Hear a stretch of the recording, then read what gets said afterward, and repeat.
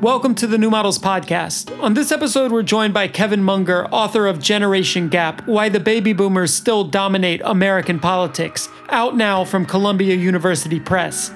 Kevin's book examines what he calls the boomer ballast, a large, aging population that remains entrenched in the seats of power.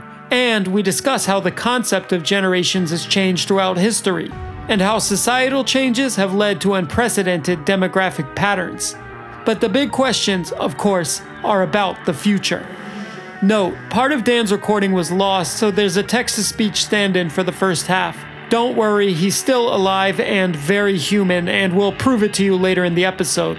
I'm Lil Internet, joined by my co-hosts Caroline Busta and Daniel Keller. Our guest is Kevin Munger. Let's get into it.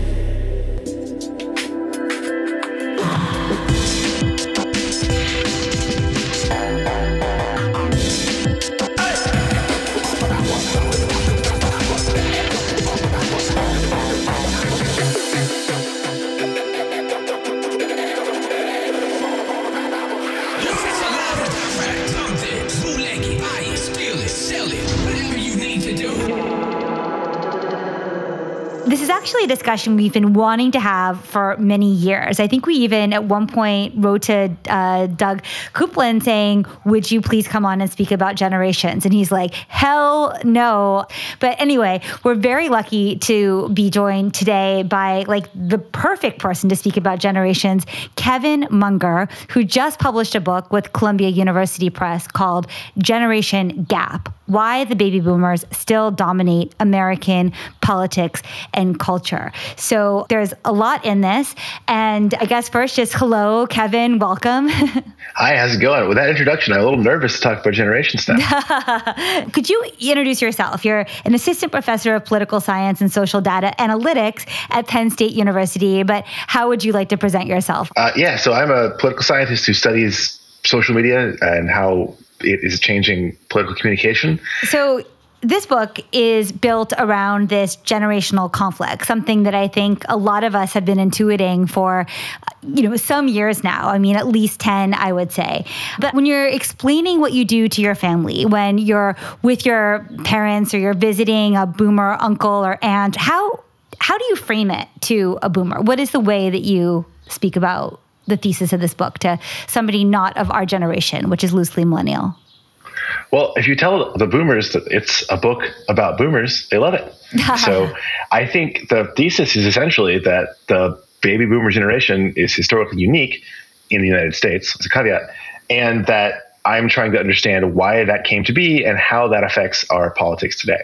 Fair enough. And do they usually have any follow-up questions? Like, are they afraid they're going to be indicted as, the ones who have brought upon us economic inequity, global warming, et cetera? Like, how do you temper that? This definitely depends on the boomer. There's definitely a sense of animosity towards millennials. And I think historically, look at the data, the fact that they were so powerful in terms of the kind of stories that were getting written in the mid-2010s, that caused the animosity towards millennials to become a topic, which then ultimately generated a sense of generational consciousness among millennials and produced the boomer backlash that we've been seeing playing out over the past few years. That's interesting because I was doing some Googling, like New York Times, Financial Times, Wall Street Journal, General Google, and it's true that articles that include both the words boomer and millennial don't really start appearing until after, say, 2008. They called millennials Gen Y, Echo Boomers. There were all these other names, but millennial versus boomer became a thing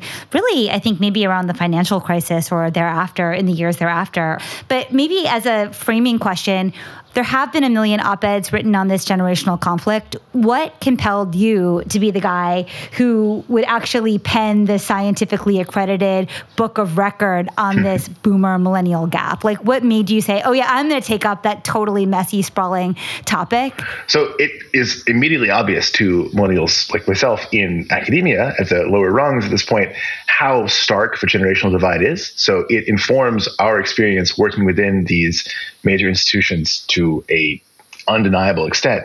And then as someone who studies social media, digital media, it was clearly a topic that people cared about and which resonated with them in how they experienced the world. The fact that it is usually trivialized, like making jokes about avocado toast or whatever, distracting from the fact that the difference between the different generations in the US today is larger than it ever has been before, and that this affects how our politics works, how the economy works, and how our culture works. I mean, I wonder if you could tell us an anecdote of something that happened in your personal experience, your personal career in academia, where that generational divide was really stark. The standard story is simply not understanding how bad the job market for academics has gotten. So this is due to two different factors. One is that the people who are now at the end of their careers, the boomers who came of age during the 50s and 60s and then got faculty jobs in the late 60s, early 70s, they entered these positions during the golden age of American higher education, when the demographic forces of more and more people turning 18 and going to college because of our economic prosperity meant that demand for faculty was growing at an incredible rate. And so it was actually very easy for many of them to get academic jobs. That is so dramatically not the case anymore that it's almost as if we're existing in different worlds. In Germany, there is a hard cutoff. I think it's 65, where you can no longer teach. But that same structure doesn't exist in the US. And in fact, maybe this could even segue into another framing question, which is, when you're speaking of the boomer versus millennial divide, are you speaking specifically about the American context? Does it really extend, how far does it extend to the situation in European institutions, let alone, say, BRIC nations? I think it's very different. I think that the factors that produce these generations are different in these different countries, and so there's no reason to expect them to have similar experiences. My story is a distinctly American story. Yeah, that's fair. Hi, it's Dan. I lost my recording, so I got a new voice. Anyways, can you give us some background or history on the concept of generations? How did the concept first emerge? So it starts with the founders of positivism. It's Auguste Comte in the mid-19th century. He thought that generations and the speed of generational replacements was what determined the progress of a human society or civilization. The idea that older generations become less dynamic and it's only younger generations pushing things forward that causes progress. So the idea of generations correlates with the rise of industrialization? Exactly right. So it's Karl Mannheim, a sociologist who wrote a very influential essay called The Problem of Generations in the early 20th century, I think 1906. Who started a lot of the research on this topic. And it is precisely this rate of change, which does come from industrialization. And he was focused at the time as generations coming about when people share a location. And what relationship does that have to, say, like a Darwin framework of like origin of the species, which is, I think, 1859? There must be some convergence of thought there, a change in the way they think of human society. Yeah, more broadly, I think the idea of time is different. So we go from a pre-industrial, mostly cyclical conception of time, where generations are going in a circle and we're doing the same things and that's how society works, to a linear conception of time, of progress, of things being different now than they were in the past. How does a generational contract then change, given that change in geometry of the evolution of generations? To give context, when we think about boomers and their relationship to their parents, nominally in the US, the greatest generation, they make good on the generational contract in the sense that we fought World War II for your prosperity. They then achieve that prosperity. But millennials have not been able to make good on that intergenerational contract in the sense that we had privileged upbringings in comparison to previous generations, but have not been able to produce the same upward mobility progress of a generation that had been experienced previously. So on this problem in particular, the U.S. is unique. The ideology of the U.S., broadly speaking, is progress. There's nothing else. Like there's no traditions, there's no longstanding sense of who we are as a people, except the idea of progress. The intergenerational contract you describe, I think it's useful to think about the two different ideas of a generation. One is the one we're talking about, the other is within a household. So not the broad group of people who are parents and children, but the specific relations between parents and children. And so the boomers are distinct on this dimension. Previously, the family had been a more dominant force, but the amount of prosperity and freedom that the boomers had was unique as people relating to their parents and instead using their newfound freedom to create new identities, which broke that micro foundation of generational. What role do you feel new media played in building the generational consciousness of the boomers? Was it new media that encouraged boomers to identify more strongly with their age cohort than their own families? Yeah. So I think that media technology is a large part of this, that thinking about large groups of actors and having everyone able to conceive of them and see them acting in the world is downstream of media technology. And now, of course, social media is changing things dramatically. So I think the same freedom explosion that the boomers had is happening with Gen Z. They're the first generation which is largely consuming media for, by, and about themselves.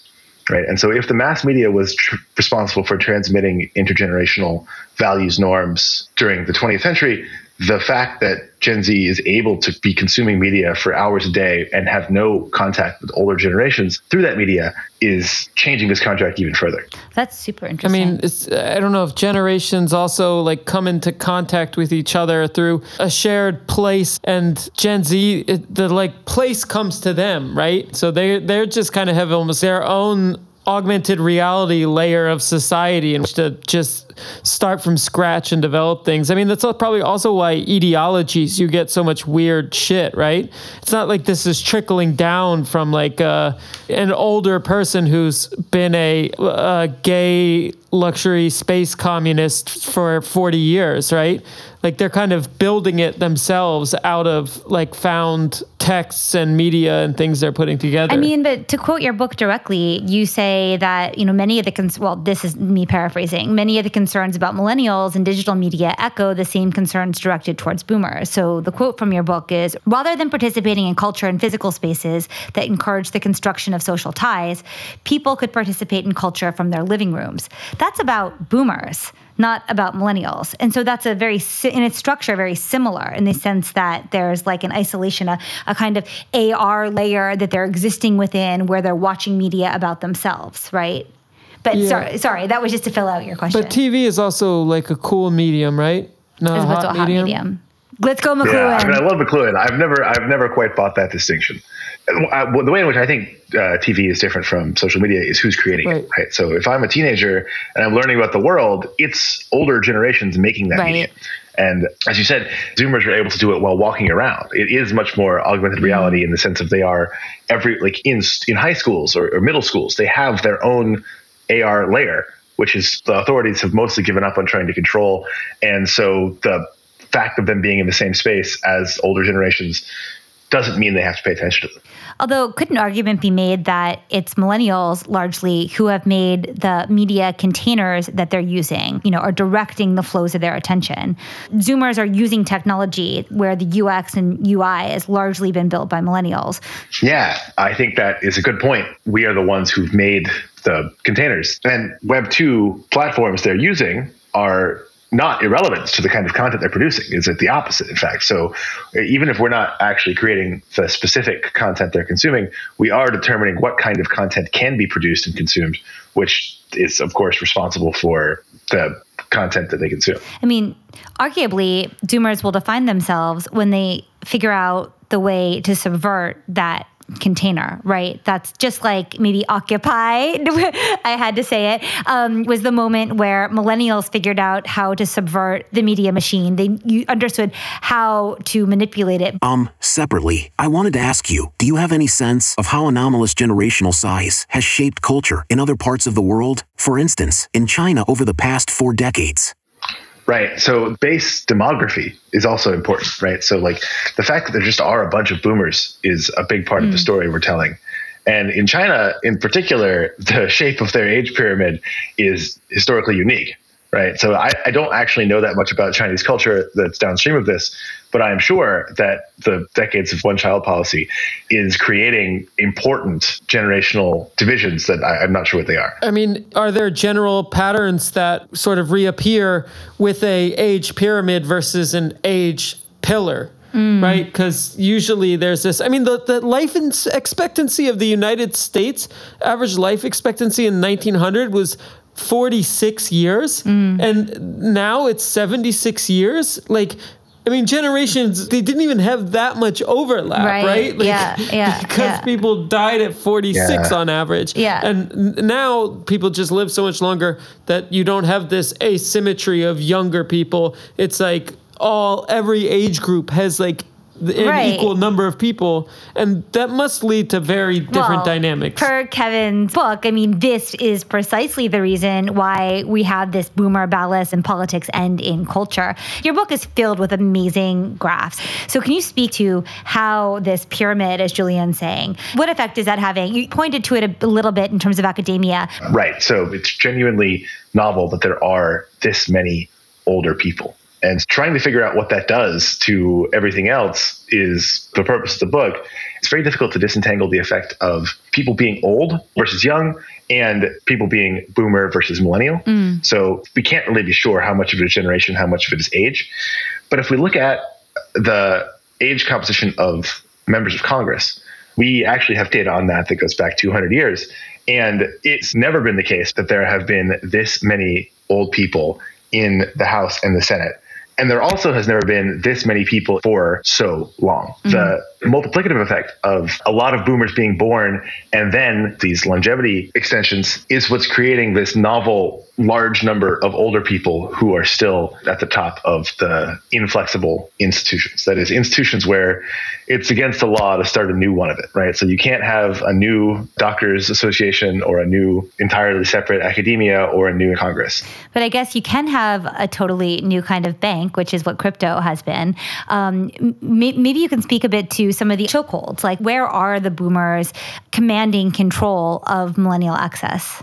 And how did Gen X factor into this? Like, how did they slip through this unthwarted? They didn't want any part of this. I think they opted out. And I love to just make jokes about them. But choke points, housing is the most obvious one for many millennials. And just people living a long time and owning houses and occupying the locations in major cities is a very clear one-to-one story. Increasingly, although this seems like a local issue, it is unifying. It seems like across many countries that housing is a major concern. In that A, they can't afford it, and B, there's in urban centers, it's both unaffordable and also sometimes just not available. At any price, exactly. Because the people are still around. They're not retiring, and why would they? Yeah, one other part of the story, the narrative of progress, which is so central to modern society, and the U.S. in particular, I think, leaves very little space for older people. If you are no longer able to contribute economically or to the dynamic progress of society, we basically don't care about you at all. And we would prefer that you just go away.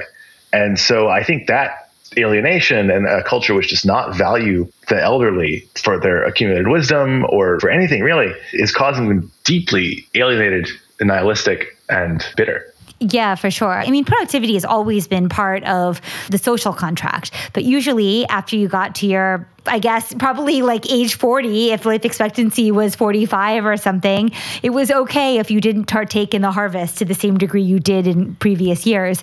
And if you were a child, you were working, by age 10 anyway.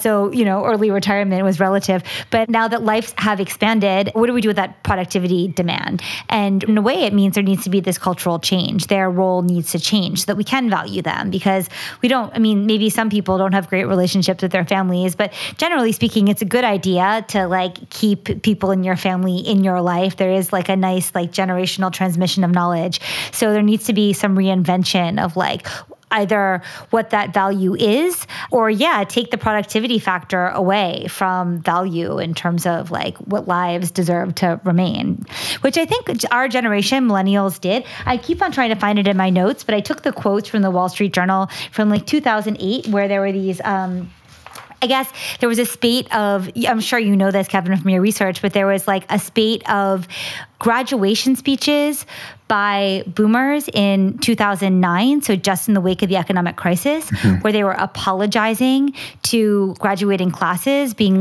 we're so sorry that we've given you this this is our fault, we built the housing loan crisis, this is our fault. And then, of course, in the Wall Street Journal, they were this boomer has nothing to be sorry for. I put my children through private school, soccer camp. I gave you guys college educations. The only thing I'm sorry for is the fact that you don't know anything except privilege. You expect privilege and the expectation that there will always be upward mobility. And actually, Kevin, how do you deal with that question where boomers did give millennials like the best first start they could imagine by certain metrics. Yeah, I mean, this is the founding goal of the American dream. Literally, is to work really hard and then be better off than your parents and leave the world in a better place for your kids. And the boomers were able to do this to a ridiculous percentage. Like the actual percentage of people who were better off than their parents, among those specifically people born between like 1940 and 1955, 90% of people were wealthier than their parents. Wow. And so they did what they were supposed to do. They played by the rules and the system rewarded them. And so they trust that things work. And what we're trying to tell them now is the world is different and we are telling you this. And that's a very bitter pill to swallow. Of course, there's been a very performative street presence, whether it was Occupy or Klima Strike for Culture. But at this point, how much of the boomer condition is something that we want to pin on their spirit, and how much of it is like if you look back to the 70s and you look at the Whole Earth catalog and you look at what their aspirations were during this time, they wanted a more democratic, horizontal, a more like that was their stated aspiration in the 60s and the early 70s. Of course, that set forth like a neoliberal framework. But at what point did that start to no longer work? Like, where was the asymptote? Was it like late 80s stuck? Where is the turning point? Because it started as a goodness narrative. Yeah. So the question is how much to assign agency to the boomers versus the larger structural factors is a good one. I think largely it is about these long-term like demography and economic factors. Like the U.S. was so economically successful and had such broad-based economic growth post-World War II because the rest of the world's factories were blown up. So of course, factory labor in the U.S. was more valuable. And so that meant that the middle class was able to grow at an unprecedented rate. That's just what happened. And the boomers were able to benefit from that. And then this growth of the California dream. I do think part of why you get the hippie to yuppie pipeline is precisely just that the situation was so good that there was the possibility for even boomers who had been rebellious and not played within the rules for the first decade of their life to then settle down, get good jobs, and then become part of the major institutions. And that narrative is so different from millennials and Gen Z, people who feel like they have to do everything perfectly for decades if they want to have any chance at reaching some kind of stability or institutional power. I wonder something about stories of generations, like narratives or an identity heroes formation that kind of shape their view of the future. Is there a defining sort of narrative for Gen Z? Yeah, so like the boomers had access to the long-standing idea of the American dream, and that was clearly what sustained them, and it largely worked out. And I guess the idea of a master narrative as a motivating force in society has changed in the intervening 60 years. There clearly is not one for Gen Z of what their life should be like. They do retain, I think, this conception of self-fashioning, self-actualization as their goal. That is intrinsically not something that is subject to universal narratives the way that the American dream was. I mean, there's a question in here about generational identity superseding any other kind of, can I ask this question? Yeah. About generational identity superseding any other kind of population cohort identity in the United States.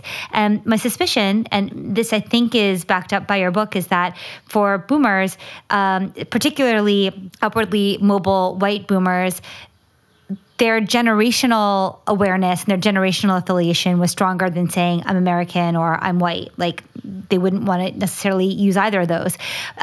Same is probably true for millennials in a time where it would be very weird to be like identifying as white as your primary cohort. There's sort of a way of using your millennial identity as a proxy, given that that standard definition of millennial is usually tied to like a white middle class, upwardly mobile American identity. So can you speak a bit about the slippage there or the way that generations, am I right in thinking that, because if you're an immigrant to the country or if you're Black, you're probably having a different experience than the one that's been codified in pop culture as but maybe you could speak to this because you speak about it in your book at length. I think it's important to point out that the boomers were the most homogenous generation. that they were the whitest generation in history. If you think about how previous waves of Italian or Irish or Jewish immigrants were not considered white, and then the restriction on immigration that comes in the early 20th century means that a lower percentage of Americans were foreign born during the boomers' adolescence than at any other point in the 20th century. So the boomers were very unique in this dimension. And then the rate at which society has become more racially diverse is also sort of unprecedented. So they really have lived to see the world in which they grew up, which was unusually white for America, become diverse. And that has clearly changed their experience of politics and immigration and these kind of issues. And then for millennials, how does that track? People who self-identify as millennials. Right. So it really showed up for Gen Z in the survey I did. White Gen Z people were the most likely to adopt their definitional generational label of any group, including the boomers. Which is interesting because Gen Z is the most diverse also of all generations alive right now. Yeah. I mean, I wonder if it is more of a just sort of a semantic choice or a choice of convenience in the way that like identity labels operate or are necessary in social media. I think it's still hegemonic. Like if your white culture is still hegemonic, and therefore by saying Gen Z, you're like distinguishing yourself in some way. You're distinguishing yourself in some way. Yeah. Right.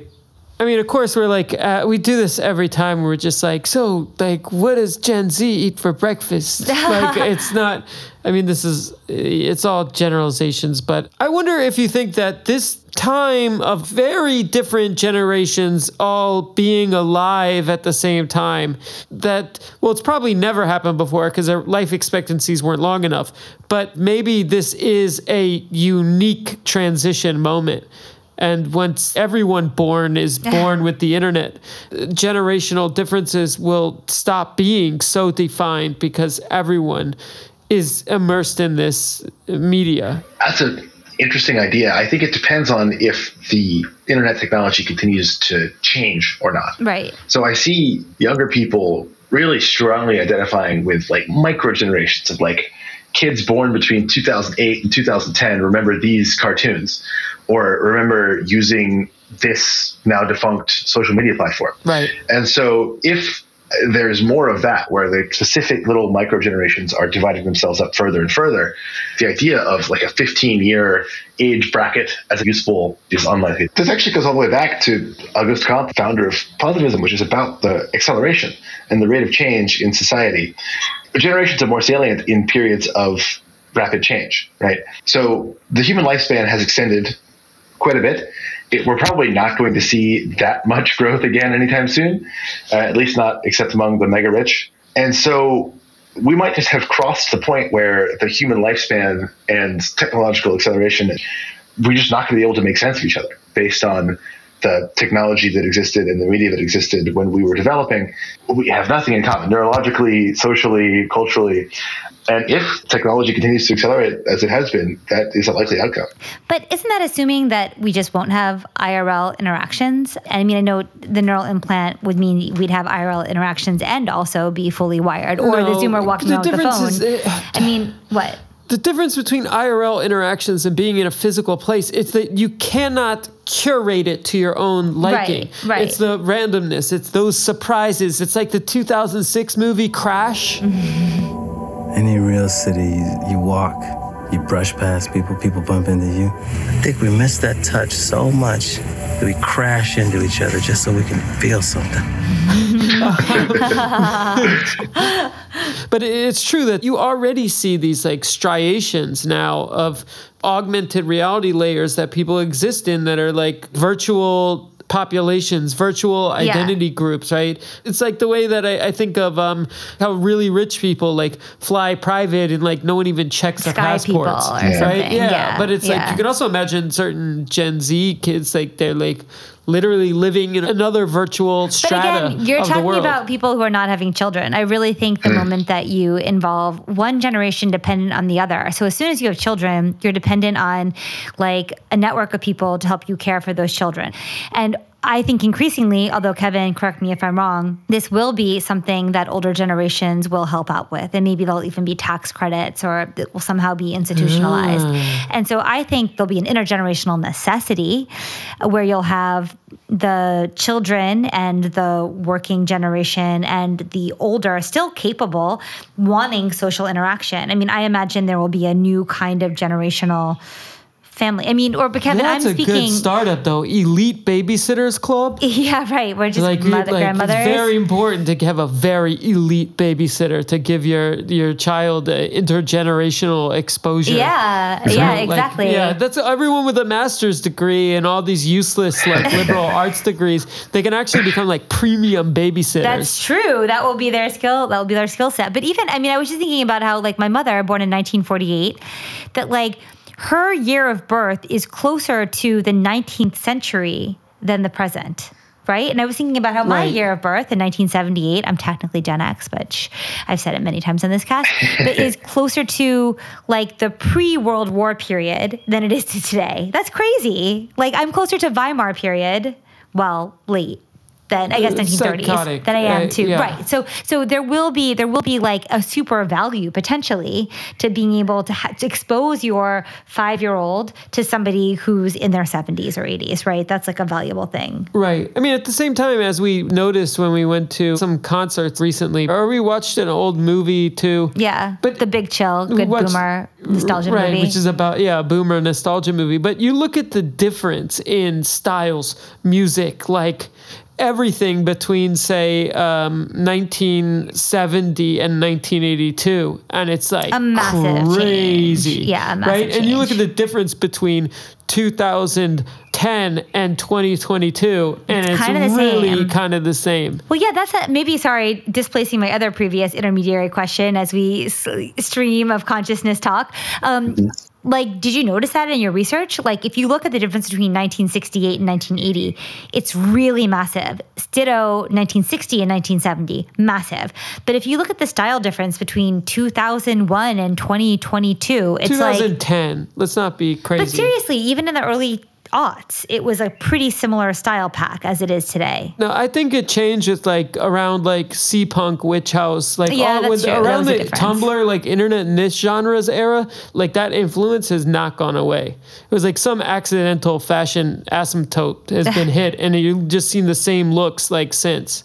It's kind of weird. But retro cycles and generations, Kevin, does that show up at all for you? So most of my analysis is of political things, and it's a bit hard to disentangle, but I think that this is entirely consistent with the fact that period that you're describing was when the boomers were young. Right. So many young people, and that they had unprecedented economic freedom is what produced this fecundity of new styles. And the fact now that we are a society dominated by the old is, I think, partially responsible for a lack of dynamism in the cultural sector among the young. Right. But I mean, what's going to happen when the boomer generation falls out of influence? So the timing of this is important. Everyone is right that there is demographic inevitability, but I think they're wrong about when it's going to happen. Next year is the year that the most people turn 65 in the history of America. And so, wow. Yeah, so never before or ever again will as many people turn 65. And because of the longevity, life expectancy might be 76, but the conditional life expectancy on reaching 65 is 80, 85. So these people can expect to live another 15, 20 years. And they have quite a bit of money saved up. Many of them own houses. And older people always participate more in politics, but this difference is exacerbated by boomer ballast and their socialization advantage. And so the fact that they're going to spend all of their time consuming media and getting mad about it and then participating in politics however they can is, I think, only going to increase the force of the boomer generation over the next decade. And so the key question is, in which sectors can the young create alternative institutions and ecosystems that they can start doing new stuff outside of the institutions that are dominated by the boomers? I mean, Dan, you've thought a lot about this, being particularly involved in crypto as a leading case. My voice, it's changing. Sure. Yeah. I mean, it seems like a very obvious place where there's an open field to create new institutions. Yeah, that's obviously being tested a lot. Although I do think the end result of all of this chaos here is going to be a focus on the true new institutional building aspects of Web3 and less Ponzi's, because obviously those are all collapsing. So yeah, I mean, I think attached to like the Web3 stuff, I'm not particularly convinced by the people who are doing this, but there are a lot of attempts at creating, literally new cities, new countries, new platforms in the ocean. And those people tend to not be boomers. There's an opportunity that you have to spend time in extreme frontiers to make a name for yourself these days, in addition to there being a huge risk. So I see it as potentially a positive thing. I mean, in some ways, it's always the case, though, right? I mean, like the realm of Microsoft, Apple, Netscape, et cetera, that was a new frontier, and that was the name to make for yourself in the 80s and 90s, right? And if we go further back, of course, it's like Go West, Young Man, like literal new frontiers. So it seems kind of this narrative of progress continues, actually, and it's more about imagining new kinds of frontiers to wander into. I mean, I think people do forget how newfangled and risky stuff like Microsoft and Apple seemed at the time. Like there were certain states where you weren't allowed to buy Apple stock. I think like Connecticut, you weren't allowed to buy Apple stock because it was considered too speculative and risky at the IPO. So yeah, I mean, there's a ton of precedent for the stuff that's going on right now as far as being scared of the new. When cars first started becoming commercially available, suddenly there was like this rash of bank robberies because never before could you like pull up in your car, run in a bank, stick them up, and then take the money and speed off. Like, so it's like, there was even with cars, there was like major scamming and like bad stuff going on. A form of acceleration in one sector, it's used to like. So you could totally imagine this kind of situation being like, oh, cars are just gonna make robberies like explode, and yeah. Well, I guess it did happen, but then there's like the issue is just like linear projections about things like that. Right. Yeah. But it seems like a classic voice versus exit question where like because of boomer ballast, there's not the option for because of boomer ballast, there's not the option for voice. Therefore, the only option is exit, right? Yeah. This is why when people that are ostensibly in favor of progress are so reflexively against these types of exit movements, I'm just sort of like, what? How can you not see the need for other types of financial institutions, other types of institutions? It just seems the millennials that are still so convinced by all those stuff, I just like don't even know what's going on in their heads, Yeah. So I think I like to explain this with the phrase boomer realism. So the fact that the 19th century feels so radically different, and yet the world that we grew up in the US has been largely the same from our perspective for a long time. We thought we knew how the world worked. These institutions are permanent. The West Wing is how politics works and always will. And that has changed so radically in our lifetimes that many people can't come to grips with this. And I think that clearly the boomers themselves are never going to fully internalize how radically the world has changed. But a lot of millennials also assume that the institutions that we've inherited will continue to be the ones that control society and like structure society. And I think that that's just not the case. And like a longer historical perspective suggests that a larger variety of options are out there if someone will actually go out and build them. Yeah. I mean, what's happening in Ukraine is an absolute tragedy and really horrifying to watch. But I think there is like an interesting corollary there in that all of the, whatever. It's like the Fukuyama end of history. The fact that is so obviously being undone in various places globally does seem to be opening a portal for what then is possible. Like clearly these institutions aren't working or aren't seemingly strong enough to hold the world order in any place. So maybe there is a kind of opening there. I mean, I don't know how to correlate this. I'm not trying to say that I think it's good that Russia invaded Ukraine. I think that's horrifying. But the fact that like those status quos are totally being renegotiated, say the idea of reliance on Russian fuel, for instance, or different international contracts, does very much affirm the fact that all these institutions have to be reconsidered. Joker Carly take. Yeah. No, I mean, that's clearly right, though. Like, no one thought that there could be a land war in Europe, and here we are, right? So I wonder, do millennials have a generational consciousness problem? I mean, looking at the political touchstones that they focus on, I mean, I guess, there was Occupy, but that wasn't like the Vietnam War protest or something, right? But I mean, looking at... It was for some of us. It was for some of us. But I don't know, looking at boomers and looking at Gen X and looking at Gen Z, something about millennials sticks out to me as not quite having a sense of solidarity with other people in their generation. They seem a little more crabs in a bucket. Oh, yeah. Did you notice anything like that, or am I hallucinating? That tracks. I think that the boomers, it's easy to have a sense of solidarity if everyone's doing well and the material conditions are there. But it's very clear that the intergenerational inequality among millennials and the sense of like, do you get an office job and are you able to live on this track or not is so radically different in many, many ways. And I think that is preventing any sense of actual generational solidarity. And we get kind of superficial identity-based cultural things instead. That makes total sense. Yeah, I guess it is just that transition period of I guess Gen Z, their entire generation is somewhat equally fucked. Their expectations were never high and then dashed by 9/11 Iraq and the financial crisis. It's just always been financial crisis and bad right. They didn't stuff, have that Disney World era. So yeah, I guess that does make sense. So a lot of our friends are starting to have children now in their late 30s and early 40s, which is exciting. And so we have this theory though of Zoomer boomers, where Julian.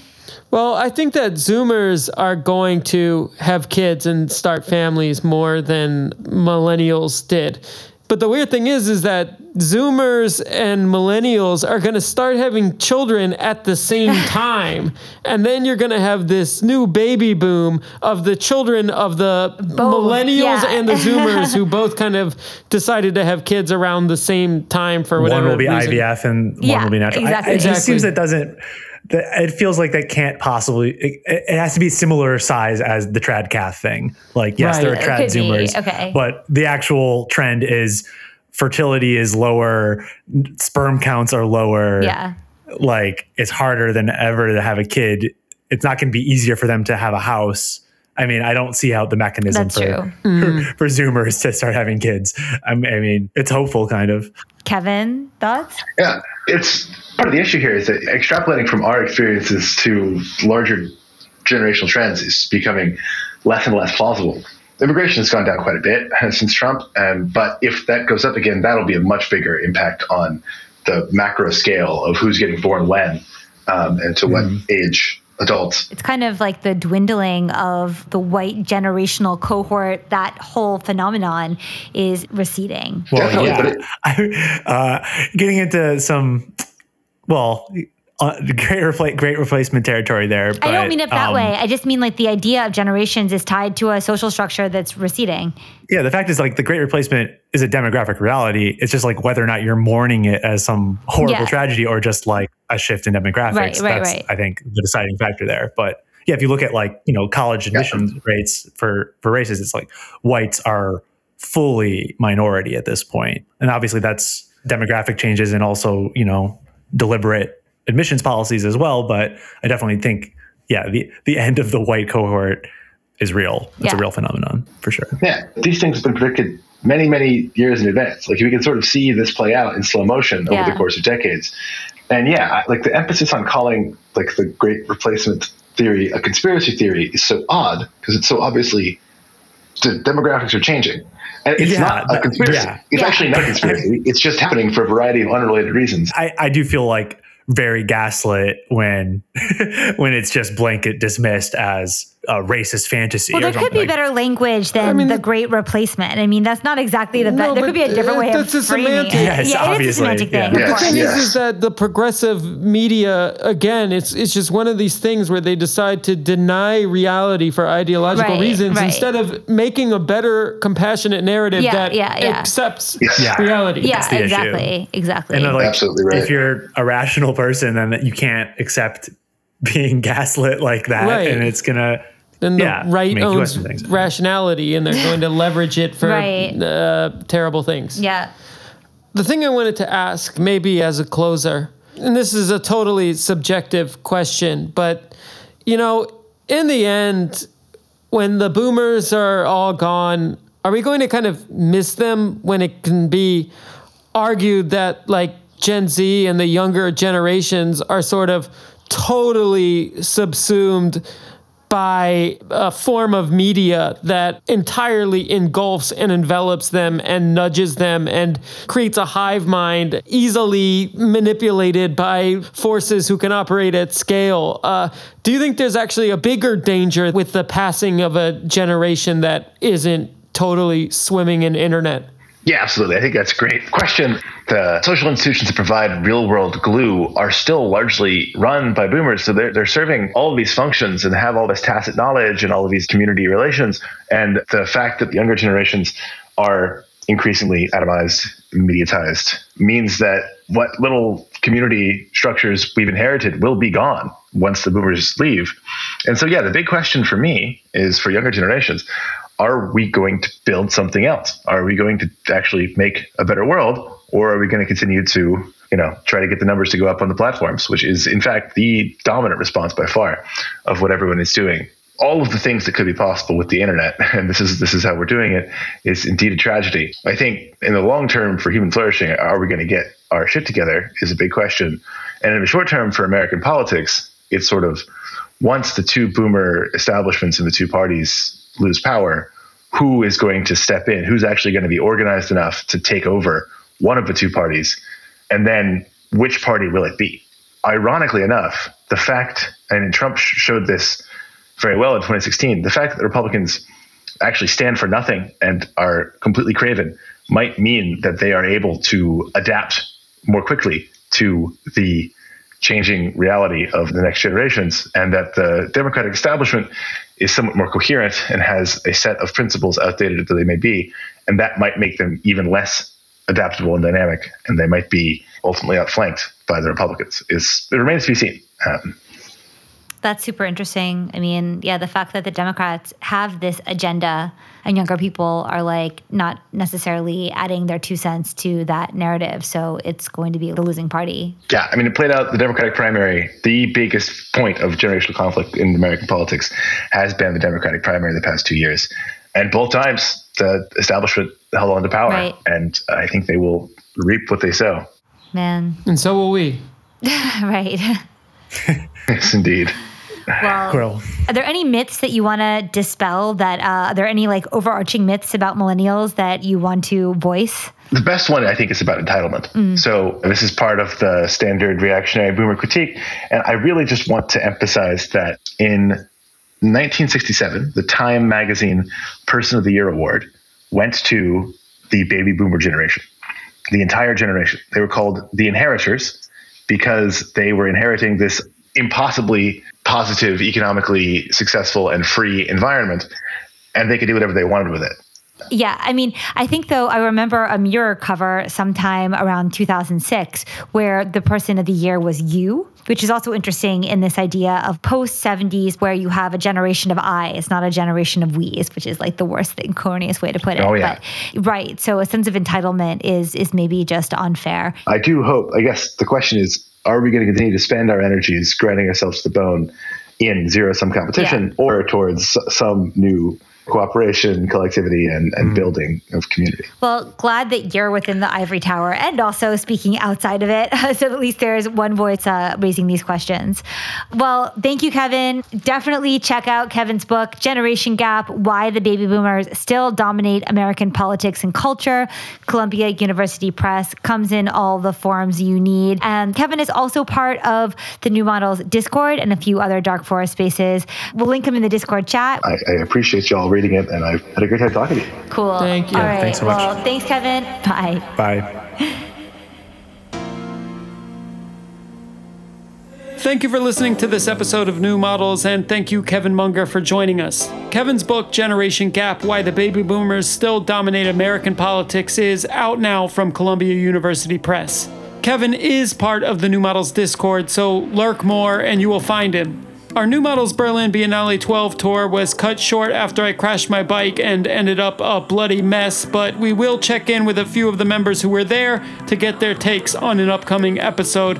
Hope you're staying cool, watch out for curbs that appear out of nowhere when passing at high speeds, and see you next episode. This has been a New Models production. Music and mixing by Lil Internet. For more, visit patreon.com/newmodels or newmodels.substack.com.